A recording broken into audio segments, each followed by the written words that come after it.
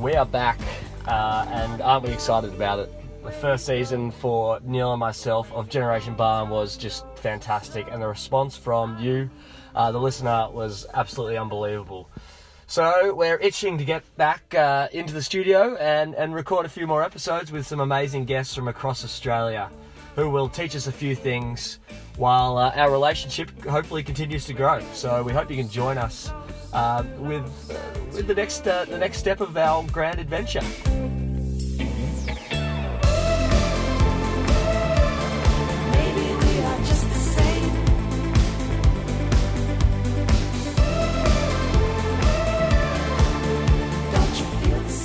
What you're about to hear on episode 1 of season 2 of Generation Balme is a conversation with an amazing woman. Caterina Politi's son David Kasai was struck and killed in a horrific one-punch attack on the Rye foreshore in 2012. David's legacy lives on through Caterina's tireless work. The impact of David's death on his friends, family and the wider community is immeasurable. But how do we change attitudes towards one-punch attacks? These topics and so many more are discussed in this heartbreaking, however, extremely enlightening conversation with our special guest, Caterina Politi. We really hope you enjoy the episode, and thanks for tuning in again on Generation Balme.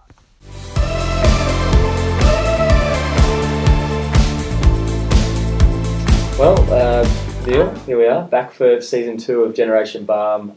We've taken a bit of a hiatus for the past few weeks. Not sure how you've spent your time. You've been vacationing or holidaying? Oh, I've just been getting smarter for this. It's been my plan. I don't know if it's worked too well. I don't think it's worked at either end, really. But I think just recapping what we spoke about in the first season, what we're probably aiming at on this show, I think we're just having some pretty good conversations. I feel like we made a few inroads, but there's plenty more inroads we can definitely take. Yeah, well, sometimes we don't think the same. No, that's the thing. We'll try. That's the whole point of it, isn't it? Yeah. That's right. We're supposed to disagree. Well, not really. But it's good. It's been a great few episodes of discussion. But I think we're here to have some really good discussions where we're learning, and hopefully a few other people are learning as well along the way. There are so many things in the world we want to change. Are we going to do it via the podcast? Maybe we will. We'll have a go at this. Not change, improve. Maybe improve, I suppose, but we've probably got different perspectives on what we need to improve. I'm not sure about that. Anyway, I suppose we should probably just crack right into it because we've got another wonderful guest in the studio. Her name is Caterina Politi, but generally I just ask the guests, how would you describe who you are and what you do? Thanks, Will and Neil, for having me on your debut back. I'm primarily a mother of 3 children, and I lost my son David to a coward's punch just over 5 years ago. And as a result of that, we started Stop One Punch Can Kill to make people aware that you can kill someone with one single punch. I never thought that for a second you could kill someone, but I learned the hard way with losing David. And also, when David was killed, I was watching the news and a mother came out of the courts and her son's killer, who was a father of 2, was killed in the same way, and his killer got 5 years minimum and an 8 years maximum. And I thought to myself, his life was worth more than 5 years. David's life is worth more than 5 years, and then that's how we started. With a heavy heart, to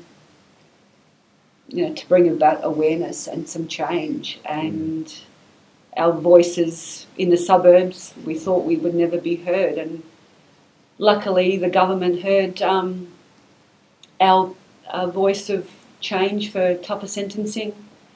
And we started getting out there in the community with some presentations to clubs and schools just to highlight that one punch does kill. I suppose mothers are always the best to ask, but can you talk a bit about what type of person David was? Yeah. I don't think I can sit through this. No, I saw that beautiful. I saw that beautiful piece of vision. No, I can sit through it, but it's Tough work. Yeah, he, mums are biased, of course, but he was a really amazing young man. He was 19 days short of his 23rd birthday, and in that short 22 years, he lived life.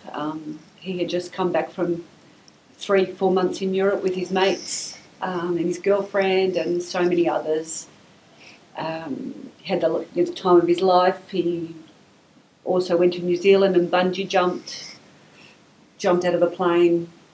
He just lived life, and he was caring. Everyone just migrated to David. Everyone wanted David. His phone was forever ringing and messages, and he was a popular young man. He was a landscaper, and in 5 years of working, he took one sick day. So anyone, I'm sure, would love to have had him employed. Yeah, it's there. That's the really interesting part of it. Like, such a decent kid, he's did all those things, and then you go, well, surely the people who do these sorts of things, if they had a chance to think about it, they wouldn't do it again. So clearly that's what probably your life's about, making people understand how can you change that, whatever you're thinking, whatever that attitude of this ridiculous coward punch stuff, like how do you make them think about, okay, what's going to happen from this? What are the consequences of this? How can I stop myself from being a dickhead and going out and wanting to have a fight for the sake of wanting to have a fight, which clearly is what happens. And so where do you get to with that? Is it just education? Is it? I mean, you talked about heavier sentencing. We all know that probably makes you feel better and us feel better. But it ain't going to help the bloke too much. Whether he's in jail for 1 year or 80 years, he's still stupid. That's right. You know what I mean? What do we do to make a change, to make sure that the next woman next to you is not going to suffer like you? The mum's not going to lose his child for this absolutely pointless thing. Yeah, there's so much that can be done. We can't do it by ourselves. I can't do it by myself. But if everyone does a little bit, the idiots who think that it's going to be fun to go and punch someone, like what happened that night, if they rethink that nothing's good is going to come out of it, and if no one ever speaks about it, if I didn't get up and speak about it, everything will just keep happening. The tougher sentencing, at least he's off the street. Oh no, I understand the tougher sentencing, but it doesn't right. solve your problem. Doesn't solve it. I'm still in the same situation. Yeah, exactly. But we've got to have some type of deterrent. Yeah. This is what's going to happen if you think you're going to kill someone. And if there's no deterrent, nothing again is going to change. To think that how much more dead does someone have to be? Yeah, and I accept the greater deterrence, but the real power will be in changing the behaviour. That's right. So, if that can help change behaviour as well, that's one thing. My story, David's story, and our loss is hopefully is going to hit a nerve with someone, be it a brother, a father, a sister, a mother of a child that is behaving badly. They can recognise that this behaviour is not good. It's destructive. It's destroying their own life. They're, in school they're not coping. Maybe they're playing sport and they're not coping. They're behaving badly. So if this behaviour can be recognised early, maybe action can happen. They can get help themselves. The families can help them. My guess would be a lot of these people, some of them, would have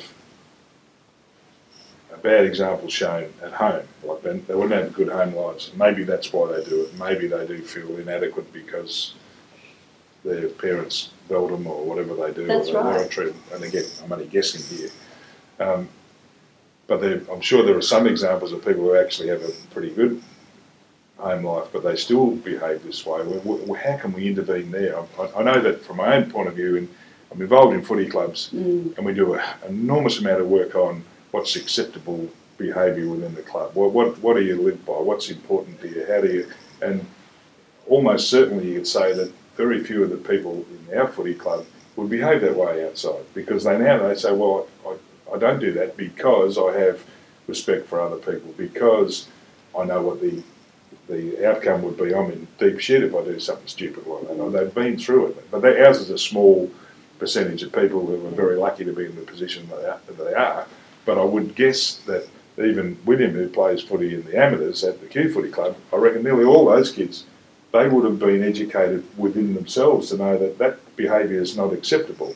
That's right. Yeah, so I've accounted for now 80 people. There's only another 4 million to go. So how do we? I mean, it's got to start at home. Yeah, clearly. It's got to start at home. We can't know it. You can't push it off. Or it's the teacher's responsibility. It's the government's responsibility. It's the club's responsibility. It starts at home. It's reinforced in the schools and in the community in general, but it starts at home. And these days, everyone's shirking the responsibility across the board, that it's not my fault, it's their fault, we don't have enough money or socioeconomic. I mean, there's people that have come to our country and grown up in not so rich circumstances, and they've excelled. They haven't used their bad experience to go out and hurt someone. They've used that as a catalyst to thrive and to grow and to be. We've got some top people in Australia who have come from bad circumstances. So what turns them into using that as a positive and improving themselves, to the other person using it as a negative and, behaving badly. Yeah, certainly that's intrinsic behaviour, isn't it? That's right. People haven't got it in their families, they haven't. And I suppose that's where I'm assuming you're doing a lot of work in schools, that schools are at least the places where we get to talk to them without perhaps the family influence, if the family influence isn't necessarily good. Do you have much luck with that?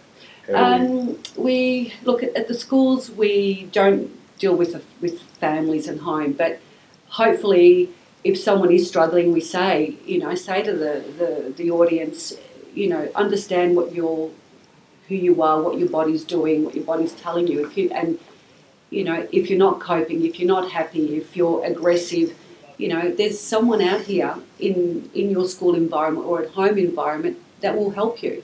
That's what your mates are there for, not just to have a laugh and have a good time. Your mates are there when the going gets tough, and to say to someone, I'm not coping, or there's a social worker or a teacher. There's always someone around to listen, and if you can't talk to your family at home because that might be part of the issue, seek someone out that will listen to you. Or do we have enough of those people in the school? Is there enough access to the welfare person or the social worker? I suppose the problem with particular schools is, they're from areas where they're probably not enough funding in those areas, or the money is spent out elsewhere. While you have schools of advantage where they're probably turning the shot, like it's been illustrated how important mindfulness and that sort of thing is. So perhaps some schools are discarding that as keeping kids centred and focused and probably more stable for putting the resources elsewhere. That can happen a lot. The schools are stretched in all directions. There is expectations on schools to be everything to everyone, and they can't. I heard in the media the other day that parents are going to the schools and saying, you can't treat my child like this for misbehaving, whatever the reason is. And it's like it's become so political that you can't discipline, you can't say the wrong thing, you can't this, you can't that. But, that could be their lifeline. Yeah. Like in sporting clubs, people play sport for whatever reason. It's a social escape, it's to escape bad situations at home, and at the amateur level, that can make, and even at the professional level, that can be the difference to someone thriving and becoming someone that they're really going to be happy with. Those personal connections. That's right. That coach that spent an extra 5 minutes with them, or that president that listened to them, that can be, you know, the difference in making and breaking a person. And that's a whole big commitment at a volunteer level that I think is underestimated in the sporting world. And, you know, people will play to become professionals, but people might want to play just to get fit for the friendships, whatever it might be. And that means a lot in Australia. You can't underestimate the value there. But, you know, there's got to be the support across the board in the community, and where funds are being cut left, right and centre. You know, there's got to be a bit more support. But at the end of the day, people have to recognise, you know, I don't like who I am, let me get some help.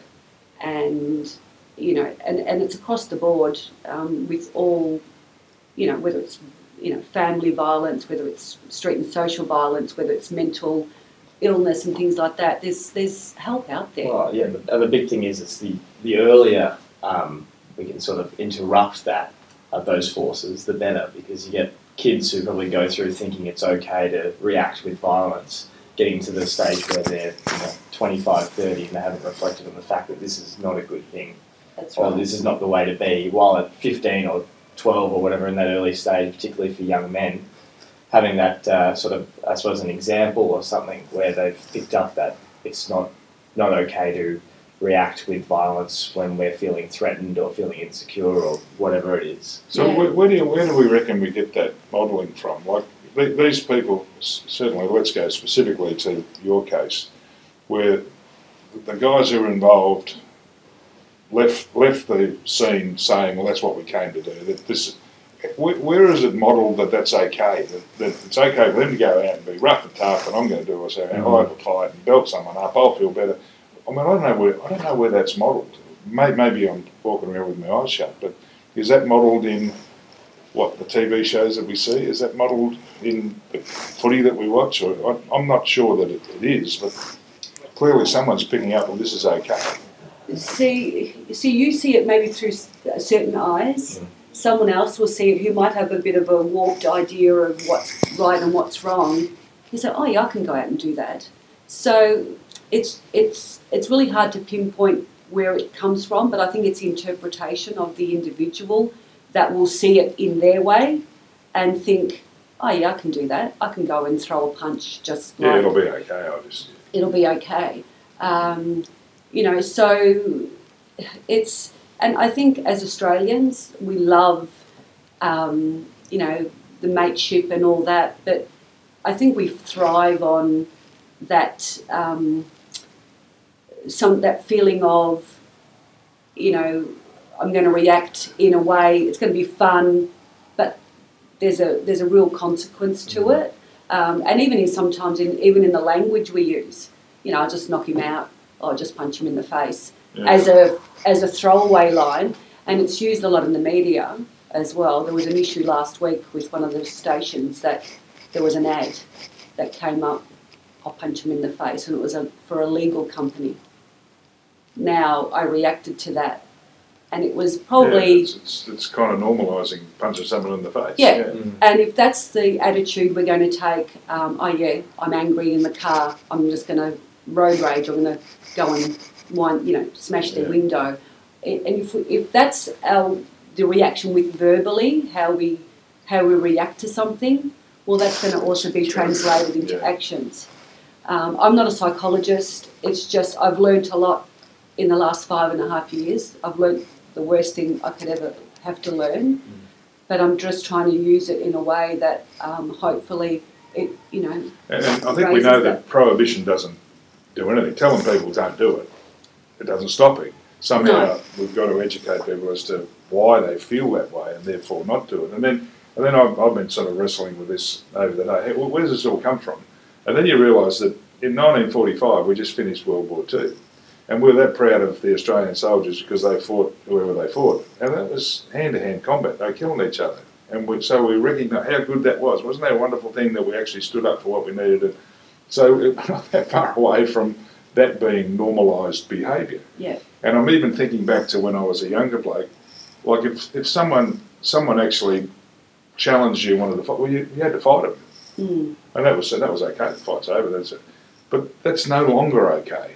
The bravery is, we know, to walk away from the challenge of having to fight. If you're in the street and someone wants to have a go at you, you don't stand toe to toe and want to fight him. You convince him that that's not a good idea and you're not going to fight. Which can be...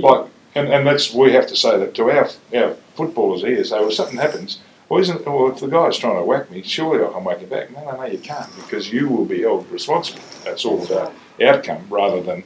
But that's what it is. The bravery is not being in the fight. That's right. And it's not because of the one punch stuff, but it is why it's called a coward's punch usually is because the people who want to do that sort of stuff are suffering doubts about their worth, suffering anxiety about who they are. So if they punch someone, they feel better about themselves. That is a coward's punch. So that's right. It's not that far. The behaviour is not that far away from what was in our lives. So that's why it's probably hard to change in some ways. And then you go into a normal family situation, you'll know the mum and dad will say, well, no, that's not what you do. So we've got to have there's more normal family situations and more ways of making people realise that you've just got to control that. And then if you are particularly young men compared to young women, it's mostly young men who have the problem. Mm. Therefore, it's probably that psychological testosterone-driven thing that happens, and then all of a sudden you take too much alcohol and you lose your control of what you're doing, and then you become a dickhead. That's and right. then you're likely to have a fight. So all those things are the things we're fighting with, aren't they? Which is, it's a matter of recognising where you are in all of that and making sure that you don't become the next person who ruins someone like you ruin the life, don't you? Yeah. So just to cut in there, do you think the stereotypes for young men, young boys looking up to older men are toxic and dangerous, like in terms of looking on TV or in football or in music? Do you think that's part of the issue, or is that more of a symptom of, toxic masculinity or something like that?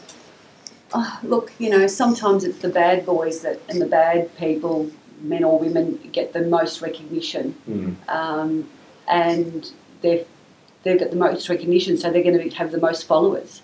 And that's, and with the advent of all the social media, all the videos that are available, I think it's just going to become worse.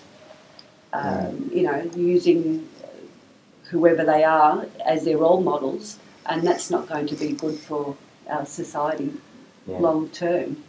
And they will model their lives on, those bad behaviours. I suppose it's not necessarily the truth about that role model. What they're showing on their social media account might not be exactly how they behave in their normal life. That's a persona that they have, But it's there. But some people, again, they're interpreting that person to be in a particular way when they're not.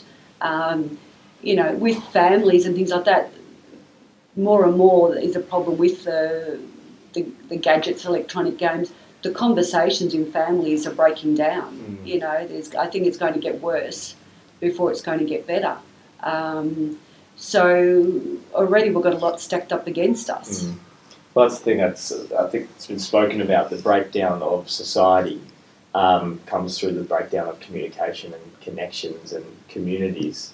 That seems to be, again, I'm no psychologist or anything, but that's one of the reasons there's a massive rise in depression, mental disorders and that sort of thing. And I suppose connected to that is street violence and social violence. That's right. The excuse that David's killer gave in court, his defence was, he's come from a divorced family. Well, you know what? David's come from a divorced family, and when his life depended on it, he didn't throw a punch. So, that really insulted me when they said that. And they'll use anything to grapple, at a lesser sentence than that. But, that was the excuse that they used, that he's from a divorced family. So you can't start making excuses, and we are making excuses in the courts. I've got mental illness, I've got this, I've got that, and it's failing across the board. So somewhere we have to start being tough, with the penalties, being tough with, at home with our children, and, ensuring there's rules and there's structure, so they've got guidelines, because if there's no guidelines, if there's no they're free falling, they're just going to fall into big problems. And we can't expect the police to fix it all, or the government, as I said before. So something's got to change. Yeah, I think there's one guideline, I suppose, that socially I've seen sort of come in over the past few years, is just the general don't be a dickhead at festivals and out in the street and all that. Like, don't be a dick, don't do things that are going to make people uncomfortable. That's right. Don't harass women, don't punch, that sort of thing. So I suppose as a guideline, do you see that as like a indication that we're moving forward a little bit? Yeah, exactly. And it's the few that spoil it for everyone else. It's that makes us feel unsafe, or that we don't want to go out or whatever. And I use that, don't be a dickhead. Pull your head in, stop behaving badly. Because we're not looking for a cure for cancer. We're not looking for a cure like MND in recent times. We're not looking to find, $20 million to raise. It's so simple. It should be so simple. Oh, absolutely. But we've made it so complicated with so many factors involved that, you think, are we going to achieve some type of safety in our community? I don't feel safe going out. I very rarely go out on my own. So we should be able to go out. Men, women, the equally. problem is it makes us a bit xenophobic, because you don't trust other people. Yeah, most people you can, but we don't know which ones you can and which ones you can't. Yeah. So that's why it's all. One night I was out with a friend, and it was shortly after Dave was killed, and she took me to the city to a show, and there were some young boys coming towards us, and I just grabbed her, and I thought, have they got good intentions or bad intentions? You just don't know. And you shouldn't feel that way. So we've got to keep the conversation going, and it's not good enough for us just to jump up and down once a year because something else has happened in the community. We've got to actively think, and it's unfortunate, but the more we do, and if we all do a little bit, that's an easier way to get to a solution. I said there's an ad on TV recently about treatment of women, and it's this bloke on the phone. He's unpleasant to his partner, and I'm just that pleased. I'm pleased to see it, because it's such a simple thing, a simple message. And I'm thinking, well, that's a million miles away from a bad thing. It's just not quite right. But the fact that we're attacking that means maybe we got a chance with this stuff, because this is really, it's very primary behaviour. This, isn't it? Like you say, okay, where do I fit with this? Is it okay for me to go out in the street and want to fight someone, want to punch someone? Well, bugger me. For everyone, the answer's no. Exactly right. There's a lot of people clearly who it's not quite no, but who are they, and how do we get to them? So how many people can you speak to make sure you speak to everyone to say, when you're thinking that, don't be thinking that. It's not a good thing, because ultimately in reflection they will say, no, she's right. I would think, and if she's not right, we've got no hope with that person. But I don't reckon there's many of them. Yeah. There's probably a lot of ones who are usually pretty good, and on the odd occasion not. And then this is the awful thing that can happen to you and to them because of that. Maybe I'm being too kind to people, but I get the feeling that's the message that's got to be got across. Yeah, isn't it? That it just could happen to everyone. That's right. Let's make sure it's not you. All you got to do is, don't be a fool. Don't drink too much grog. Don't take ice or whatever the hell it is, or don't take too much this. Whatever those things are. Because again, my problem is I've never seen any of those things, so I don't think they exist. But I know it happens. Yeah, it does. And you be in the same boat. All of a sudden now you've been exposed to it for all of the most tragic reasons. But now you go, well, this stuff does happen. What can we do with it? That's right. And, that family violence offender could be the street violence offender. That front fence isn't going to stop one not being the other. So we could be dealing with the same person who's got that aggressive behaviour in the home and out of the home. Women have been statistics as well in the coward punch statistics, and primarily men. And also, it's not just men in their 20s. It's I've met a lady, her husband was 55, well known up in Shepparton area in the footy.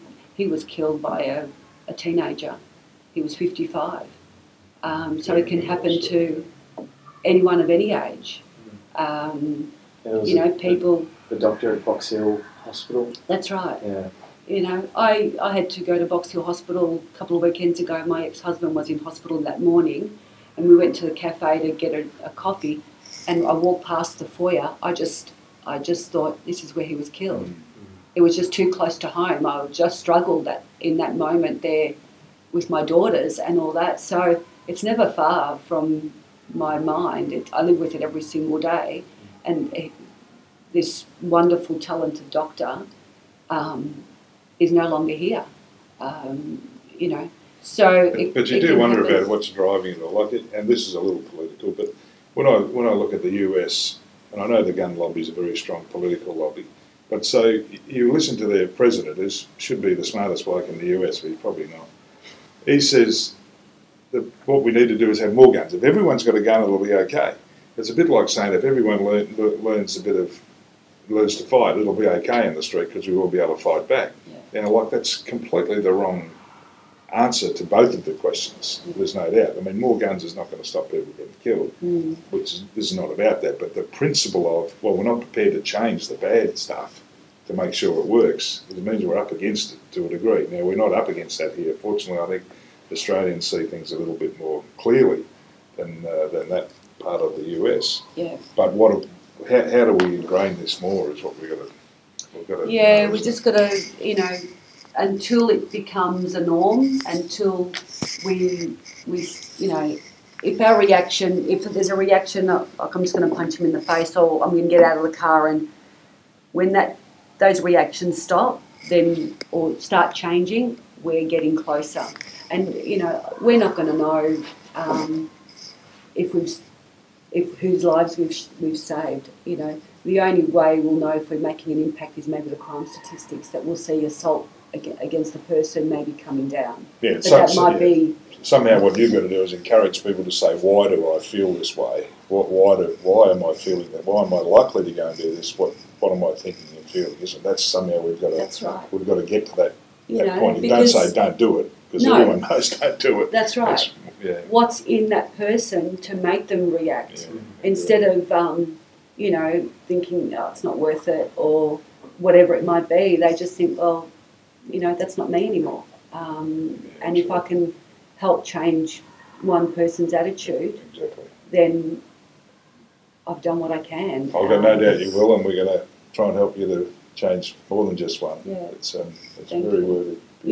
Just quickly, I at the schools and clubs, I say to who knows what Google, does anyone use Google?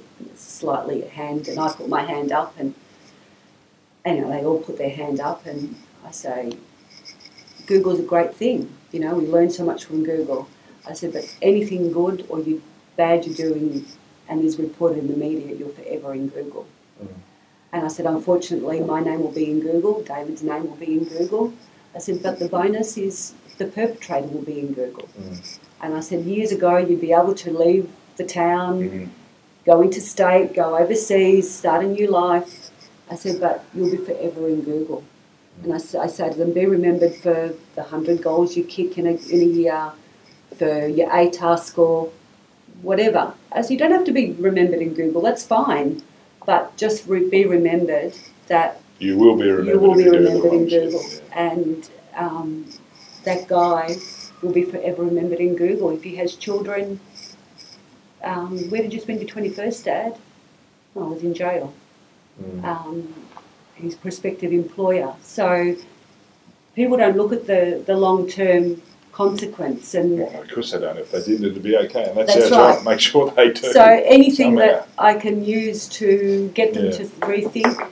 At another session a few weeks ago, there was, there's always a kid in the audience that's a bit silly, noisy, the class clown. Well, there was one boy that was being a bit silly, and at the end of the session, the boy next to him, he was in tears with the whole thing.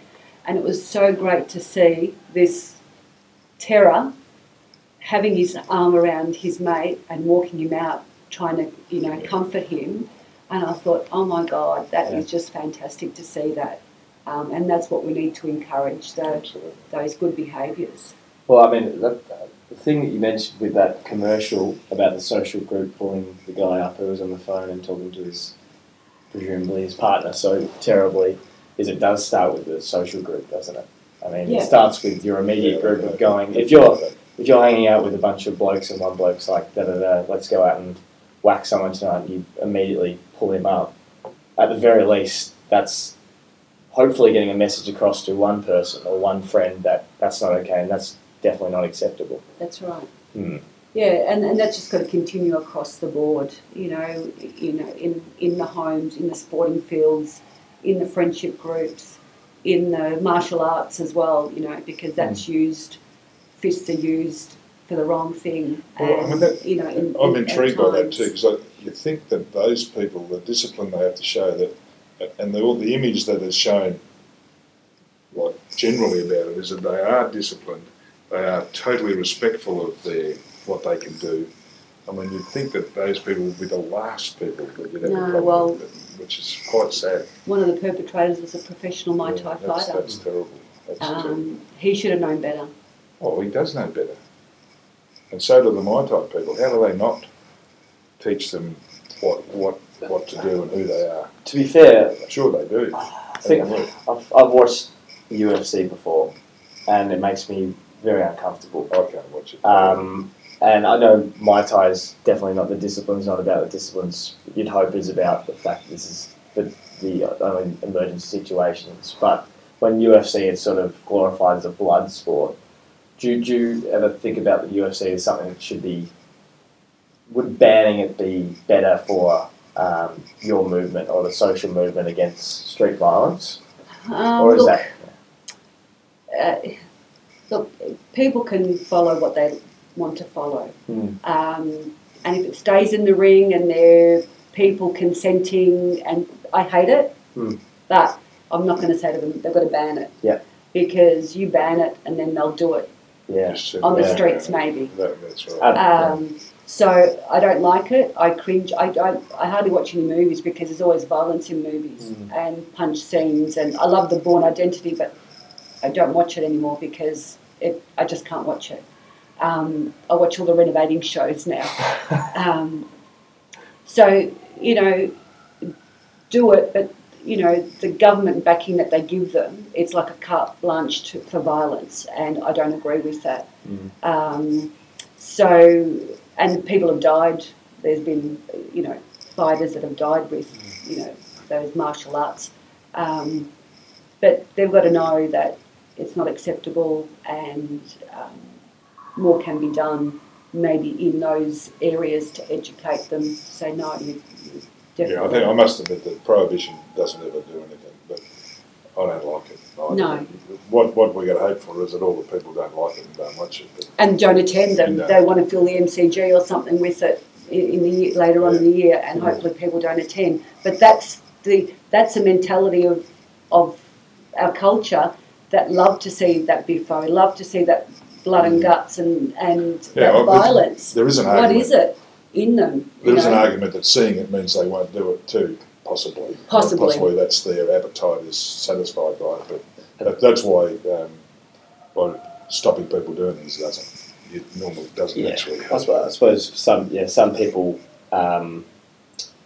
it's like the gladiatorial... satisfies the appetite for doing it. Yeah, which doesn't necessarily justify it at all. But for some people, I suppose that's channeling that internal adrenaline or the need to have a release. But for other people, it could be something that fuels violence down the track or is condoning it. And as in their interpretation, that's okay to go do it on the street.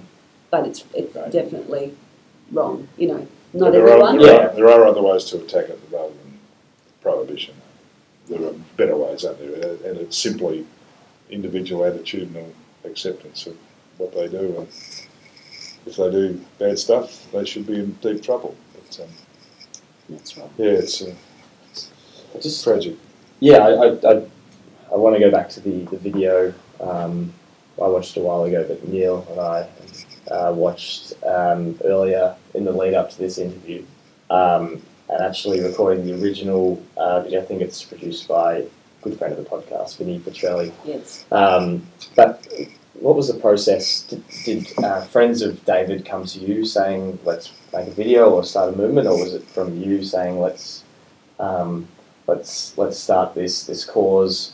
Well, it was initially, as I said, that me watching the news and seeing that that low sentence, and then realising that, wow, you can kill someone with one punch. And then speaking to friends and family, that's how it all kind of came about in the lounge room. We didn't intend to start Stop One Punch Can Kill. We were going to do it with another group, but it didn't work out. They never contacted us back, and we thought, oh, we've got the date in December for a rally. We need a name. And then in the lounge room, my daughter came up with a fist and stop on there, and the logo kind of developed from that, and we had Stop One Punch Can Kill. So there was already, I think, Step Back Think in the mix with anti-violence messaging, but it didn't work out with them. And then we thought, okay, and then we just got the traction. Then with the video, Vinny wanted to put something together with Jack and Jack Wright as well, and they organised it all and organised the filming. It's just, no budget, as I said before, heavy heart, and hopefully David's story might change someone's attitude. I play it at every presentation. I don't watch it, but the voice, the music, and there's one bit in particular that it just brings me undone. But it's important. Yeah, that's the power of it. It's a beautiful story of David, and you can see from the video of who he was, but also the tragedy of losing David, and he deserved to be here still. Well, I'm a bit of a soft heart, but it certainly impacted on me. I was sort of just wanting to find out a little bit about you, and it was very, very powerful. Yeah, very powerful. And we're very proud of, with the little resources we have. And I'm, do I really want to keep doing this? Well, I don't want to do this for the rest of my life, but, David's worth it. Oh, really? He's definitely worth it. And as I said, if we can save one person, not only losing another person, but the perpetrator destroying their life. Well, that's right. There's got to be better for them. And I said, so if no one starts talking about the subject, nothing's ever going to change. And then another video Vinny did was one coward punch affects us all, and it does. It's none of the families, it's the paramedics, the police, the court people, everyone that along the line, the hospital staff, it's... Perpetrator's family. Yeah. The thing that's just occurred to me is that the power of this is that if we can influence people to recognise what this is, it'll stop relatively normal people doing something very stupid. Because like a lot of the really tragic things that happen, some of the offences that happen, some of the people who get killed, that's kind of happens with people who have got a problem. They're not quite right. It's hard to manage, but that it's sort of inevitable. This is not inevitable. That's right. This is only inevitable if you don't recognise who you are with it, because it's not who you are all the time that actually does the cowardly punch. It's who you are once in a blue moon. So that's kind of, to me, the challenge of this is that it's helping people, normal, regular people who do normal, regular stuff, not to be stupid the one time that they might be. That's what I right. mean? Like that's what I've been. There's something in that I'm thinking that this is. Can we do something about this? And I know you're trying to, and it's almost talking to everyone and saying, if you do this, this, and this, what do you think about yourself? You might do this. You don't really want to do that, do you? And I reckon they're all saying, no, I don't really. Well, bloody well don't. Yeah. Do you know what I mean? Well, that's the thing. It can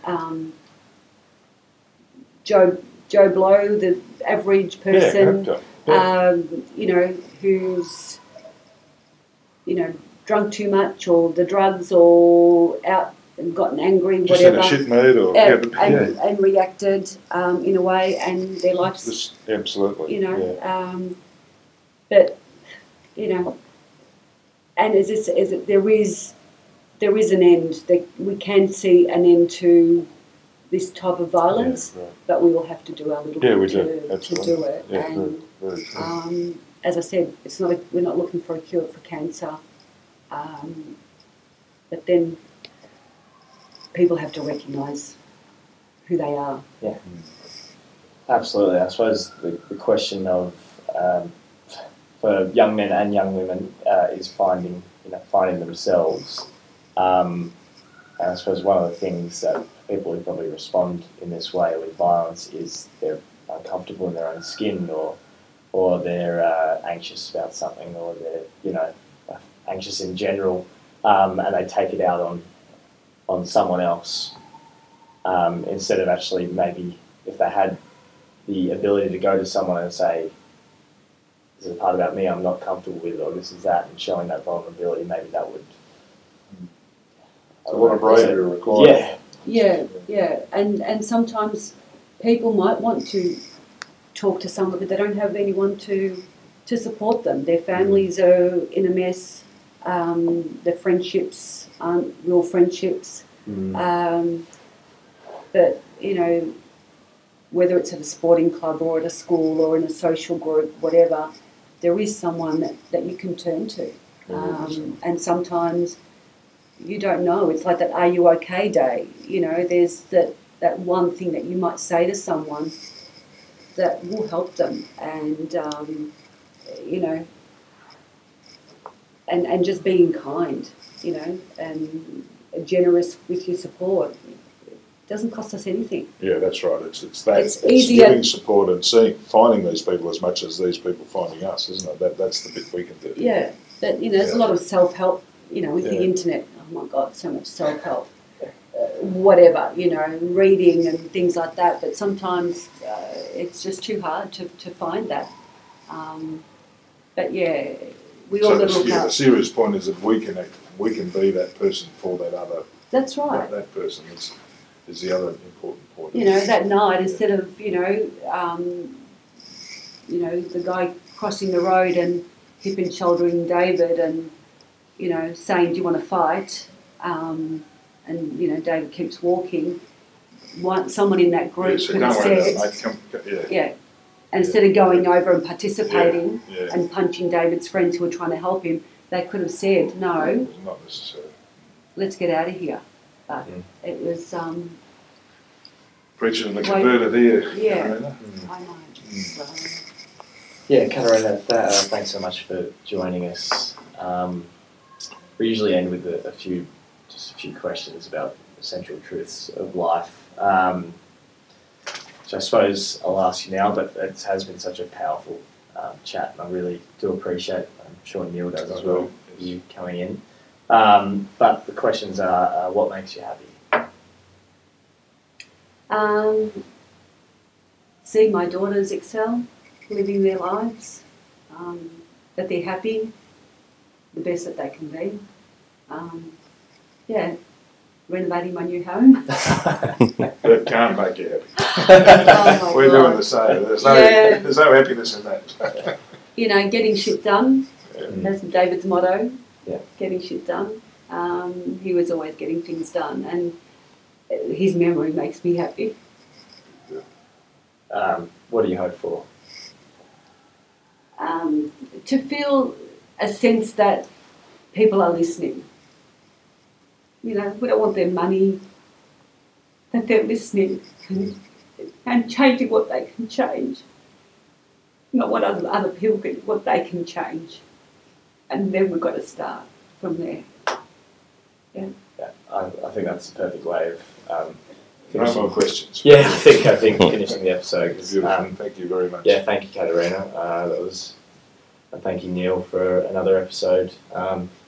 and hopefully people listen to this and you continue your work, because it is invaluable. And thank you so much for coming in. Thanks for having me. We're just a promo. We're having a Sunday Fun Day in November, the 18th of November, at a venue in the city, El Coco, and it's just a day that we can get together and have some fun, and that's what it's all about: socialising, having some fun, having some special guests and comedians and things like that. So hopefully it'll be up on our social media, Facebook page, Stop One Punch Can Kill, in the coming weeks, and get some support and fill the room, and just to have some fun out of all this tragedy. I'll be there, I can guarantee you. Yeah? Cool. Oh, thank you. We'll share that on our page, and we'll link to the video and everything. And Thank you. please like the page. And thanks for joining us. Thanks for your time. My pleasure.